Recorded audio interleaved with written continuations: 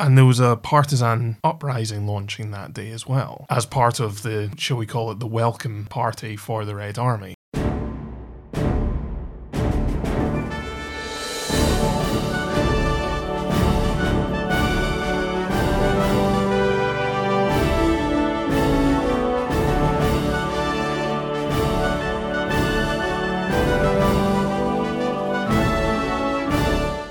Hello and welcome to For You The War Is Over, a podcast all about Second World War prisoner war escapes, hosted by me, Dave. And me, Tony. And we have a really interesting one in this episode. We do. We really do. It's the story of Sub-Lieutenant Benjamin Marius Vlielander-Hein of the Royal Netherlands Naval Air Service. Strong name. It's a very strong name. It's really interesting. We've done a number of people that have come from the occupied countries across to serve. There's enough information about this man to ask a lot of questions. There's enough information to get part of a story going. But I actually found myself going through this, asking more and more questions, because there's a lot of things that are unanswered, particularly in the early days. I mean, looking back at his life, so he was born in June 1914 in the Netherlands, and he previously worked before the war for KLM. He didn't fly for KLM, he was an inspector. Now, I wondered if this was an instructor, but he didn't actually seem to have any sort of flying background at all. So I think he worked within an administration role within the Dutch national airline KLM. Now, obviously, we know about the invasion of the Low Countries on the 10th of May 1940, with Germany invading France and Belgium and the Netherlands. However, he doesn't actually list his date of joining until the 22nd of September 1940, by which time the Dutch military were very much based in the United Kingdom. Now, he joins the Royal Netherlands Naval Air Service. Now, the Naval Air Service had basically been overrun when the Germans had crossed the border. They'd been redeployed, what remained of them, down into France just before the 15th of May, which was when the Dutch formally surrendered. And then very shortly afterwards, they were redeployed back to the UK. So, effectively, most of the Dutch military on the flying side are now back in the UK. Here, the personnel were formed into either 320 Squadron, and for a short while 321 Squadron, but that was then amalgamated because of a lack of people. Or the personnel went to serve on the MAC ships, which were the merchant aircraft carriers, so the sort of grain and oil ships that were civilian and largely Dutch, but had false decks put on the top, and often had that mighty aircraft, the Swordfish, on top, but operated by Fleet Air Arms. And it's all very strange because they still stayed civilian-owned, they were still civilian crewed, they were still civilian captained, but you would often have serving military on there in an anti-submarine role.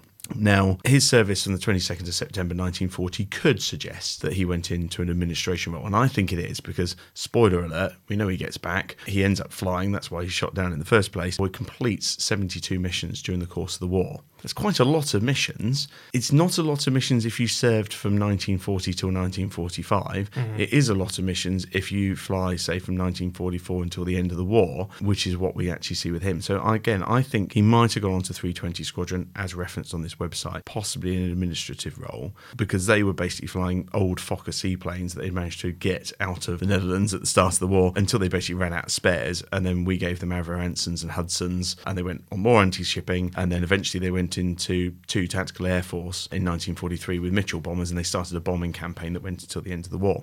But he didn't do this. He signs up, as I said, in the 22nd of December 1940. He actually goes operational as a navigator with 139 Squadron on the 28th of March 1944. So assuming he did some training, I think he did 2 or 3 years administration within a squadron, moving around with them, and then ultimately gets the opportunity to go to aircrew, trains as a navigator, and then goes operational with them. It's not unusual to see ground crew and administrative crew wanting to fly and continually applying to do so. Oh, absolutely. Yeah, I mean, if you think about it, you've got this big Axis power looming down at you. You want to protect your country as much as possible. The frontline service, the going to sea and war at sea and everything else, all the frontline action is where people feel they should be. But obviously there is so much more to military service. You need to have all the backups and everything else. So people are needed across all roles, and potentially there might be people who have gone in with an aim of doing something and don't actually get it, and that then sits with them. So the fact that it could be a medical issue at the time, we have very little information for him for this period. Something there might have been holding him back. Maybe maybe academically,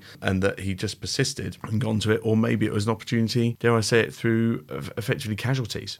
Reduction in people. We saw 321 Squadron was actually amalgamated into 320 because of losses, because they didn't have enough personnel to run two, so combined it into one unit. So maybe it's something along the lines of that. But there's a big period of his life missing there where we only have little bits that we can pick together. But effectively, by March 1944, he's in 139 Squadron as a navigator. Now, 139 Jamaica Squadron, excellent, was a Pathfinder squadron with mosquitoes, and we've covered Pathfinders before on one of our escapes. And effectively, these were people who were highly trained, very skilled, who would go in and would try and increase the efficiency of whichever bomber stream was going to bomb whichever target by accurately pinpointing with the latest equipment the target, lighting it up either with bombs or coloured flares, or marking a path, hence the Pathfinders, a way into a target to ensure that more ordnance was actually dropped onto the target and there was less collateral damage around it, which is why he was operational, because it was a very small group that would go out and do these markings, particularly within that squadron. Now, that takes us to his shoot down, and the information is sparse and interesting, because he says, I was a member of the crew of a Mosquito aircraft that took off from Upwood, which is in Cambridgeshire, at 23:06 hours on the 7th of July 1944 to bomb Berlin. Owing to engine failure, we force landed at Kalmar, which is in Sweden, at 03:32 hours on the 8th of July. So I have a question. Right. So, as we always do when we're preparing for these, we do our research, we look things up. If we have our own questions, we look into it. And the report itself doesn't actually say Kalmar is in Sweden. No, it doesn't. So my first question mark was, where is Kalmar? So I looked it up and, of course, found that it was in Sweden. My next question after that was where it was in relation to Berlin. And looking into this, Kalmar is both north and east. So it's further east than Berlin. So my question is this. If you're going to Berlin, you don't go further east than it and come back to bomb it. And equally, if you're returning from Berlin, you don't go a couple of hundred miles east and then come back from Berlin. So how on earth did they end up in Kalmar? Because presumably if you're going in to bomb somewhere, you take the quickest possible route you can to and from in order to avoid defences, flak, fighter, squadrons that would be looking to shoot you down. So you take the quickest possible route, I assume. So how on earth did they end up in Kalmar, which is neither on the quickest possible route that I can see? Yeah, I get where you're going. I mean, there was a few things about this that you're right, that crop up, because there's a really great website about RAF Upward, and they list the cause of his forced landing in Sweden as engine failure, which he does as well, due to flak encountered over the French coast. Now, that would suggest that he went via France to Berlin. Now, if he was hit by flak to the point that wouldn't necessarily immediately lead to an engine failure, but if you're going to get preemptive signs of an engine breaking down, if it's loss of oil, if it's overheating of something that's going to cause that engine to fail, it's a mechanical item that's going to keep on running. So if you're going to be relatively early on crossing the French coast, and you are hit by flak that damages the aeroplane, it is a very long way to Berlin, even in July 44. And even further to Sweden. Even further to Sweden. One would sensibly go, do you know what, I'm going to turn around and go back, because I'm one of 12 aeroplanes that were dispatched that night. My value is probably greater returning a damaged aeroplane back again. However, if you're going to Berlin, you don't go over France. No. So you might today if you're going by car, but these guys are flying. Equally, if you draw a straight line, it doesn't go over France. But you don't fly in straight lines. Obviously, if you look at the map, it's flat. And in aviation terms, we use things called great circles, which is the shortest point between 2 points on the sphere. So if you actually draw a line between Cambridge and Berlin on a sphere and then open it out flap on a map, it's a big curve. And it almost always, predominantly because of where we are on the planet, goes to the north. So everything bends slightly to the north from a straight line. So, for example, if you are going to Berlin, you actually pass through the top of the Netherlands. You don't go anywhere near France. So you completely miss France and Belgium and go through the top. Now, that was a very, very heavily defended area. The Germans put loads there. So what you often see is a slight dogleg where they will go up a little bit and then they'll fly and probably cross somewhere near the base of Denmark, miss Hanover and all that sort of stuff and skip into Berlin that way. So you've got to try and wiggle around a little bit. You're not going to go direct because it also gives away early on German radar where you're likely to be heading if you're heading in a dead straight line. That's why you see with the Dam Busters raid, they went right out into the North Sea, down, and some went down the bottom and up. But Berlin's a fair old trek for a Mosquito. It was a good range on the aeroplane. The range ultimately was about 1,500 miles. But Berlin and back from upward would be about 1,100 or 1,200 miles. So you'd be using the majority of the range of the aeroplane to get to Berlin and back, but not going through France.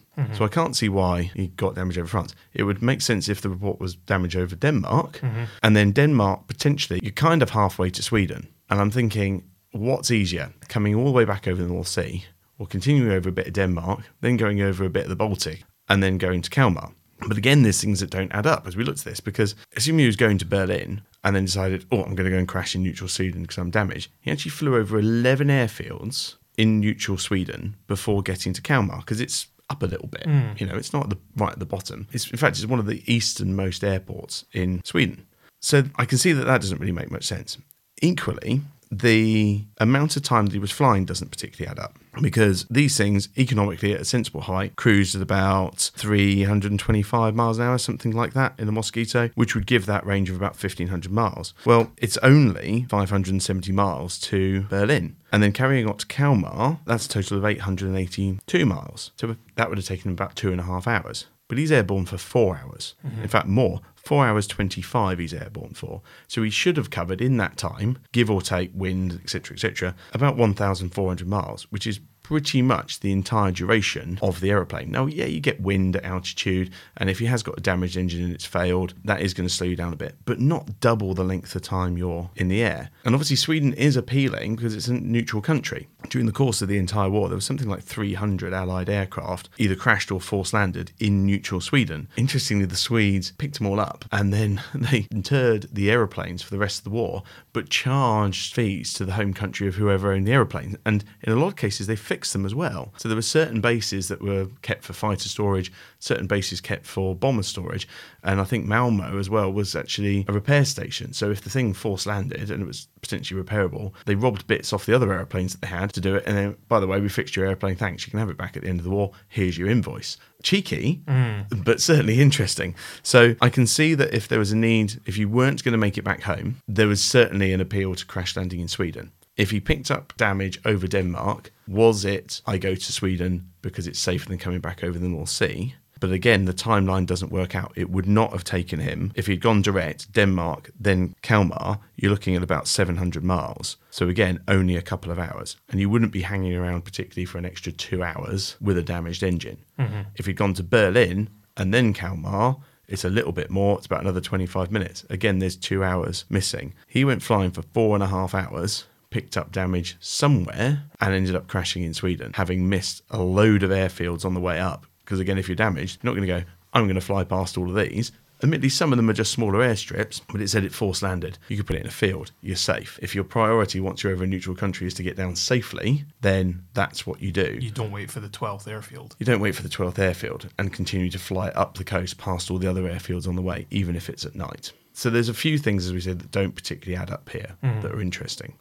Yes, indeed. And while I didn't particularly know about things like Great Circle, still logically looking at a map, you can see that it isn't in a direct line or a convenient location for any of the locations that he does mention in his report. So as I said, I was asking questions to myself and looked up to see what else was going on the evening of the 7th of July 1944. And on the 7th of July 1944, the Red Army were reaching Vilnius. They were. And there was a partisan uprising launching that day as well.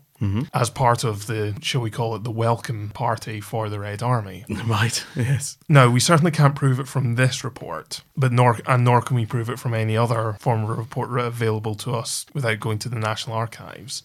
But I suppose my question is it possible that they were sent to Vilnius for any reason? Because if you look at on the map for Vilnius, Kalmar makes a lot more sense. If only because, as you said, it's the farthest east airfield in Sweden. So if you were going to Vilnius and back, Kalmar would probably actually be the first one you'd come to. It is absolutely the first one. Yes, this has got legs. And I looked at it as well. So yes, it was Operation Bagration, which was the Vilnius offensive that lasted from the 5th to the 13th of July 1944 and ended up with the Russians liberating, in inverted commas, Vilnius. And obviously it stayed under their rule for quite a long time thereafter. Kalmar makes perfect sense. If you've gone to Lithuania, it is utterly the first airfield on the way back.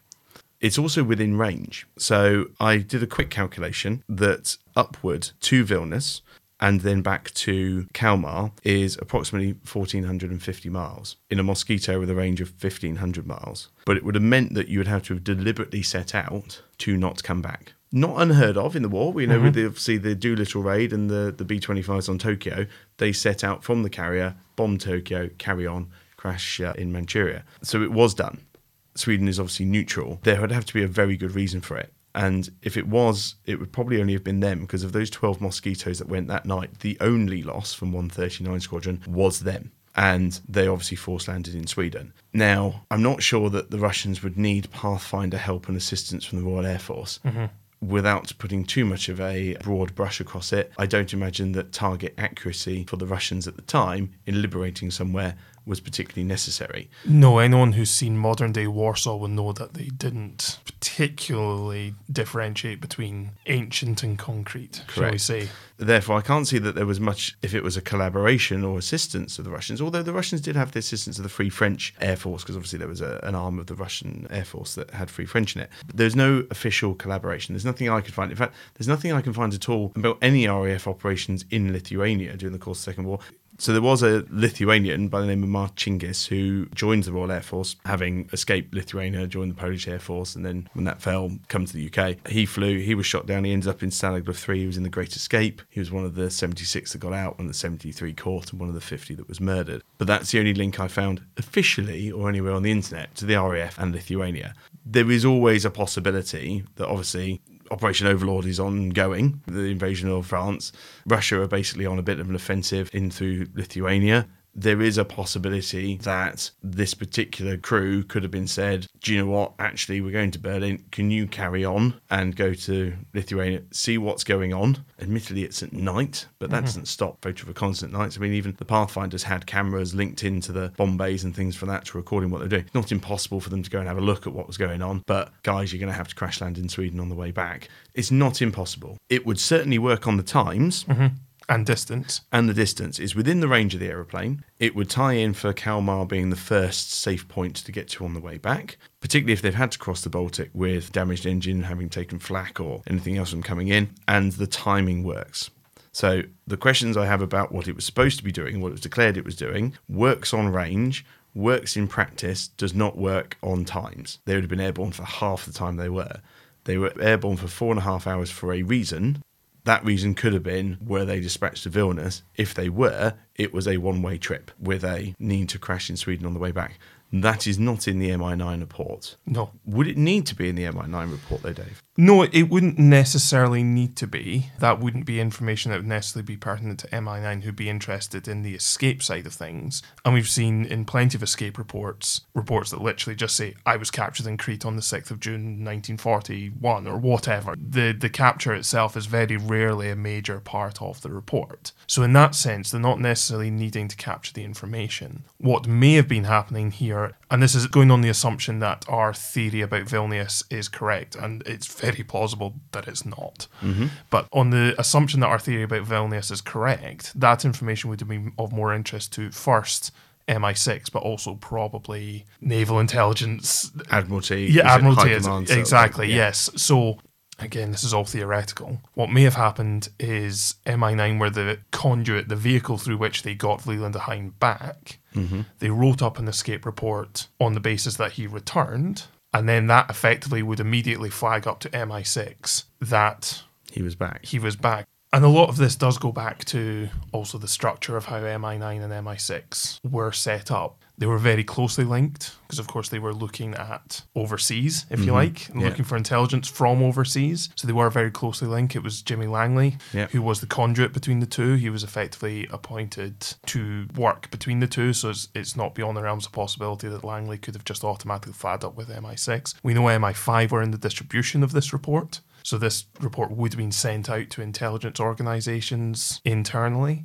So if we are assuming that there is an alternative mission here, it is not unreasonable for Vlielander-Hein, when he's writing up his escape report, to maintain cover, for want of a better description. Indeed. We then have to assume that if that was the case, he then would have been flagged up with other intelligence organisations and then would have written up a, let's call it, more accurate report. Yes. For them at a later date. However, as we know, MI6 papers are habitually not released. Correct. And to all our listeners listening to this, you might think that we're going down a really interesting path here. Why are we so interested in this? Because we're looking at prisoner of war escapes. The fact is, there's a lot about this that doesn't add up. Not just how he came to be in Sweden, but how he also got home. Yes.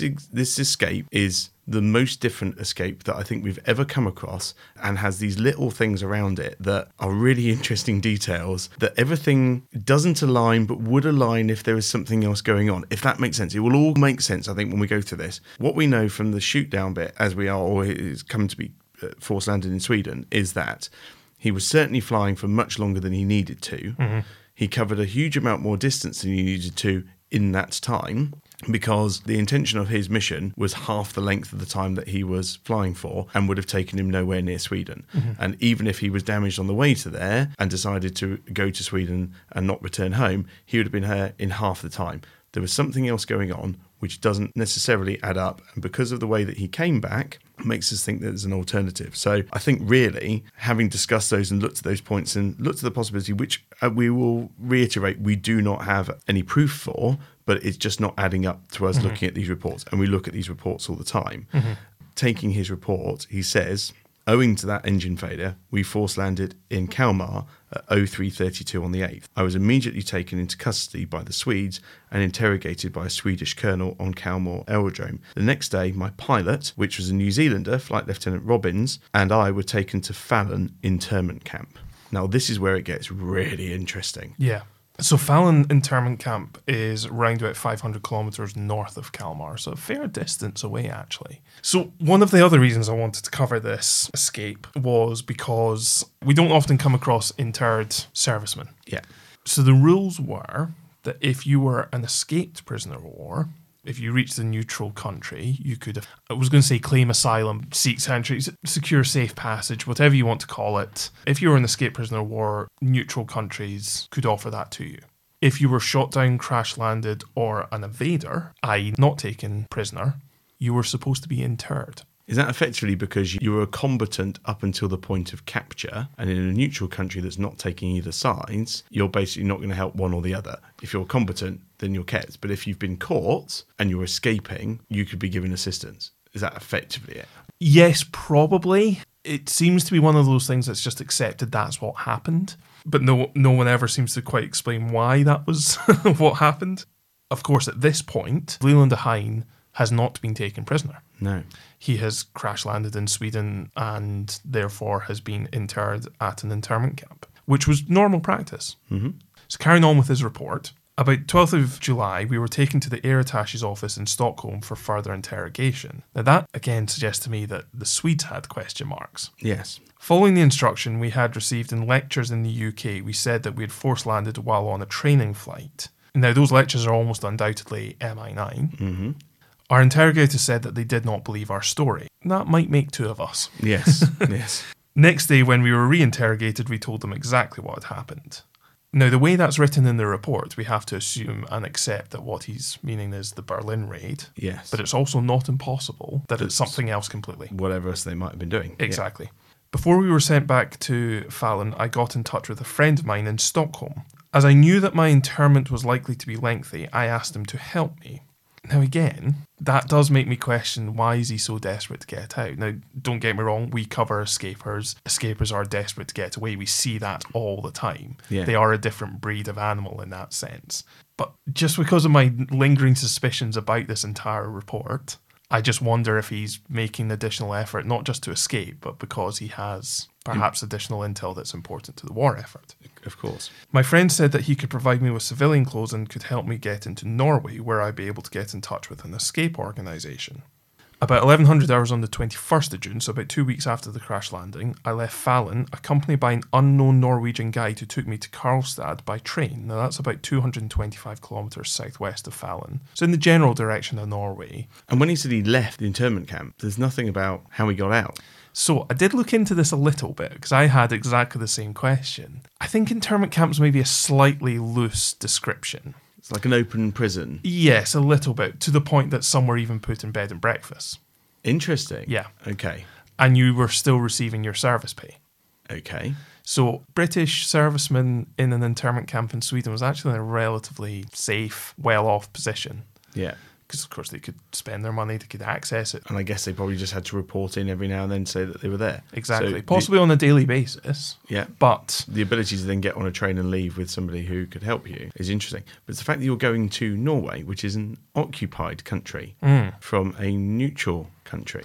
Admittedly, one that would likely to have residents more willing to help you. Correct. Because, of course, if he escaped from an internment camp within Sweden and then made contact with a Swede while staying in Sweden, he would just go back into the official system and therefore become an internee again. True. But my understanding of Norway, and I've done a bit of work on projects relating to Norway, is that the resistance lines were to get you into Sweden. There wasn't a return line from Norway to the UK. Indeed. And we'll come back to that. We arrived at Karlstad about 7 o'clock at night and were met there by a car. I was supplied with a set of Norwegian clothes and ski boots.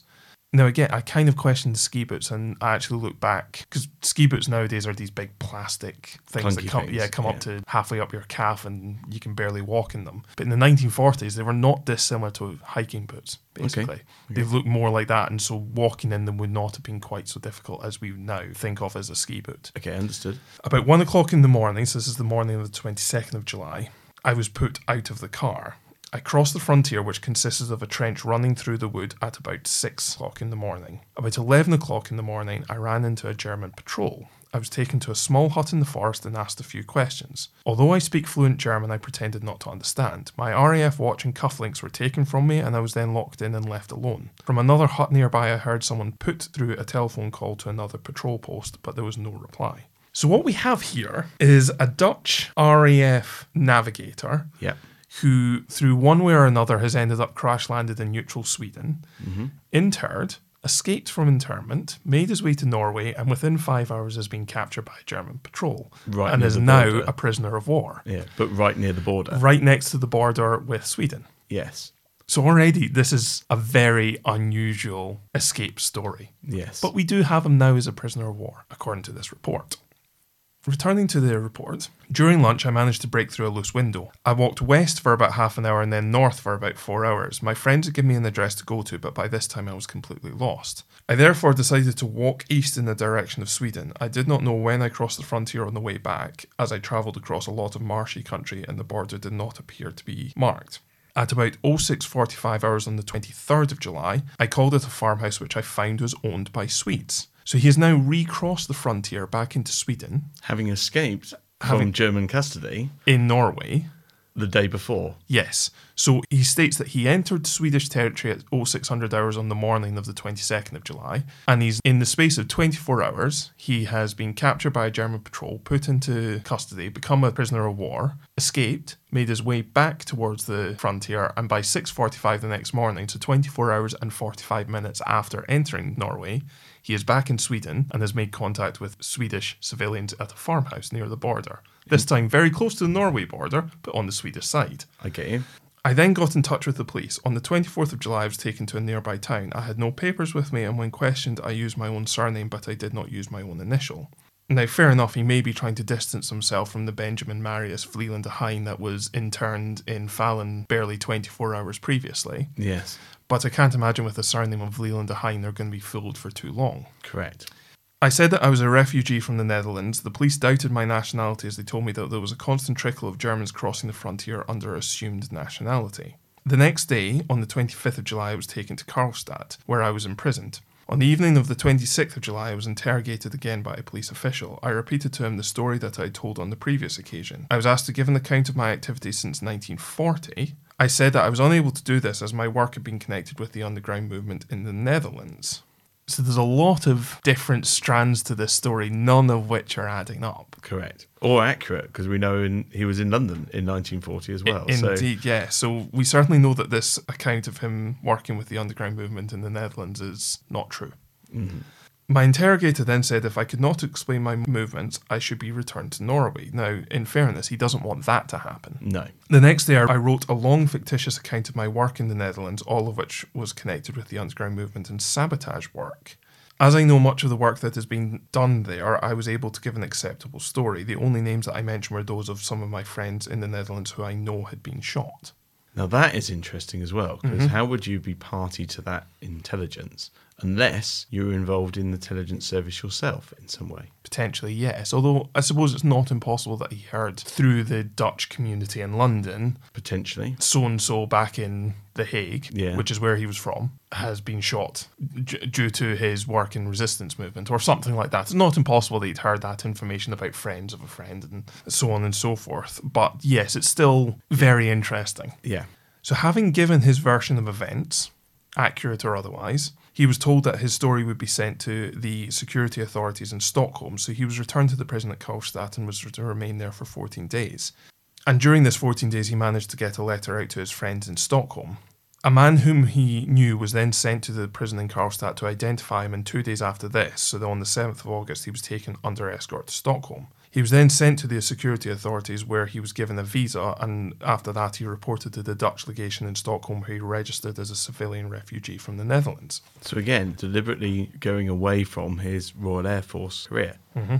The next day, so the 8th of August now, the legation authorities, so this is the Dutch legation, received information from Fallon that he was the same man who had escaped from the internment camp on the 21st of July. On the 9th of August, he was sent to see Count Bernadotte, who holds an official position in Fallon internment camp.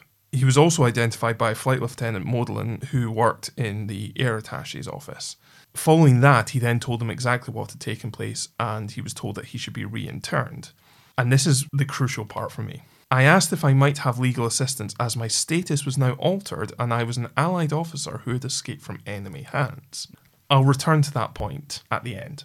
I was then locked up for 4 days, and during this time I gave the police a full account of my life history, including the story of my crash and escape from Fallon. I was released from prison by the Swedish Army authorities on the 12th of August and went to live with some acquaintances. Meanwhile, I got in touch with another friend of mine and asked him to assist me. When I returned to the security authorities to inquire what had been decided about my case, I was told that it was in the hands of the Foreign Office. After many complications and finally on the intervention of my friend, I was given a Swedish and British passport and left Stockholm by air for the UK on the 6th of September. So he returned to the UK nearly 2 months after crash landing in Sweden.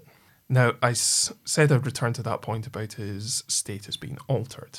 So if we accept that he did escape internment, go to Norway, get captured, become a prisoner of war, escape again, return from Norway back to Sweden and make contact with a Swedish civilian on the right side of the border, all within 24 hours, his status would certainly be altered. He would have become an escaped prisoner of war from occupied part of Europe. Which is why we're featuring, because he has effectively escaped from captivity. Exactly. On that basis, he is an escaped prisoner of war. Absolutely. However, it all seems quite convenient to me. It does, doesn't it? Yes, it seems very quick. Very calculated. Yes. And coupled with the question marks that are raised over the initial mission, I wonder if this entire 24-hour escapade was engineered to alter his status and then force his return back to the UK.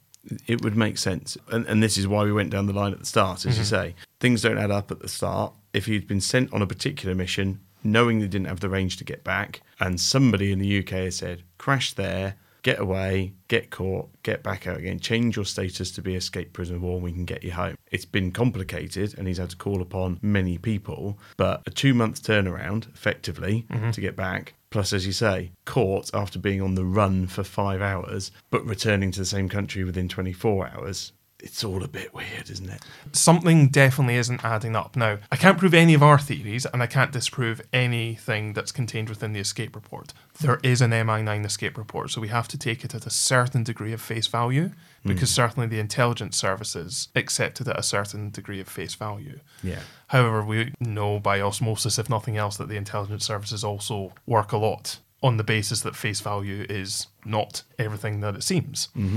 And given that everything isn't adding up, I do think there's a certain degree to which we have to question what he claims has happened, question his version of events, right from the mission right the way through to his escape, capture, escape again, and return to a neutral country. Perhaps if he'd been in Norway for a couple of weeks, I might have been a bit more accepting of the version of events. But it seems very convenient. When I go back to the initial mission and the question marks we had and whether he was actually on an intelligence mission under the guise of a bombing mission, it would then be imperative to get him back. An MI9 would make a very sensible, understandable conduit, because if you've got him in turn, you're not going to get him back. They in effect couldn't lobby for him to return on the basis of intelligence. So you had to alter his status to get him back. And the best way of doing that was to turn him into a prisoner of war, because you could then claim that his status is altered. He asked for legal assistance to force that through. And lo and behold, he's returned to the UK on the 6th of September. So it's not beyond the realms of possibility that we're putting two and two together and getting completely the wrong conclusion. But I don't think it's unreasonable to be asking a lot of questions about this. But on the face of it, he is a prisoner of war. He does escape. It is a fascinating story, and I'd love to know what the full story is beyond this, because I have no doubt whatsoever that there is more to this than meets the eye. Yeah. I just don't know what. And I mean, in fairness, you have read hundreds and hundreds and hundreds of escape reports, and there isn't a single one like this, is there? No, there's not. This is utterly unique and individual. Yep. So, we return to our usual question of, if anyone knows more, we would love to hear from you, because it is a fascinating story. We wanted to cover it in its own right, but there's clearly more to it than meets the eye. So if anyone is aware of any more information or any more detail about what happened, or in fact, if they can actually confirm that everything on paper that we have is 100% correct, I'd love to know more. Yeah. I would too, because unfortunately he's no longer with us. So he obviously came back, is still very active in the war. He continued to fly through the rest of the war. By the end of the war, he'd flown 72 operational missions as a pathfinder. So he carried on operating. He married in 1944. He married again in 1958. He had 2 daughters in his second marriage, and he did return to KLM as well post-war. Again, not very clear whether it's a pilot or admin or even as a nav, because the early aeroplanes would have taken navigators, but he could have been in operational planning, etc. on the ground, so it's not impossible. He passed away of cancer in the Netherlands in March 1992, aged 78. For such an interesting escape, there is very little on him, even on some of the Dutch language websites. I had an awful lot of research on that. He got the DFC for his operational work. He was also awarded post-war an award from the Dutch government, but that went to an awful lot of people. I couldn't find a citation for it, but it was an award that went to a lot of people who left the UK, continued to fight, and came back as part of the liberating forces later on in the war. But an interesting individual, an interesting career that potentially has this one very short period that leaves more questions unanswered than answered. Absolutely. Well, thank you for listening. We hope you enjoyed that. If you'd like to subscribe, we're on Apple iTunes, Google Podcast, or indeed any of your favourite podcast platforms. Or you can find us on Twitter and Facebook by searching at FYTWIO. Or if you want to send us a more long-form message, you can email us at fytwiopodcast@gmail.com.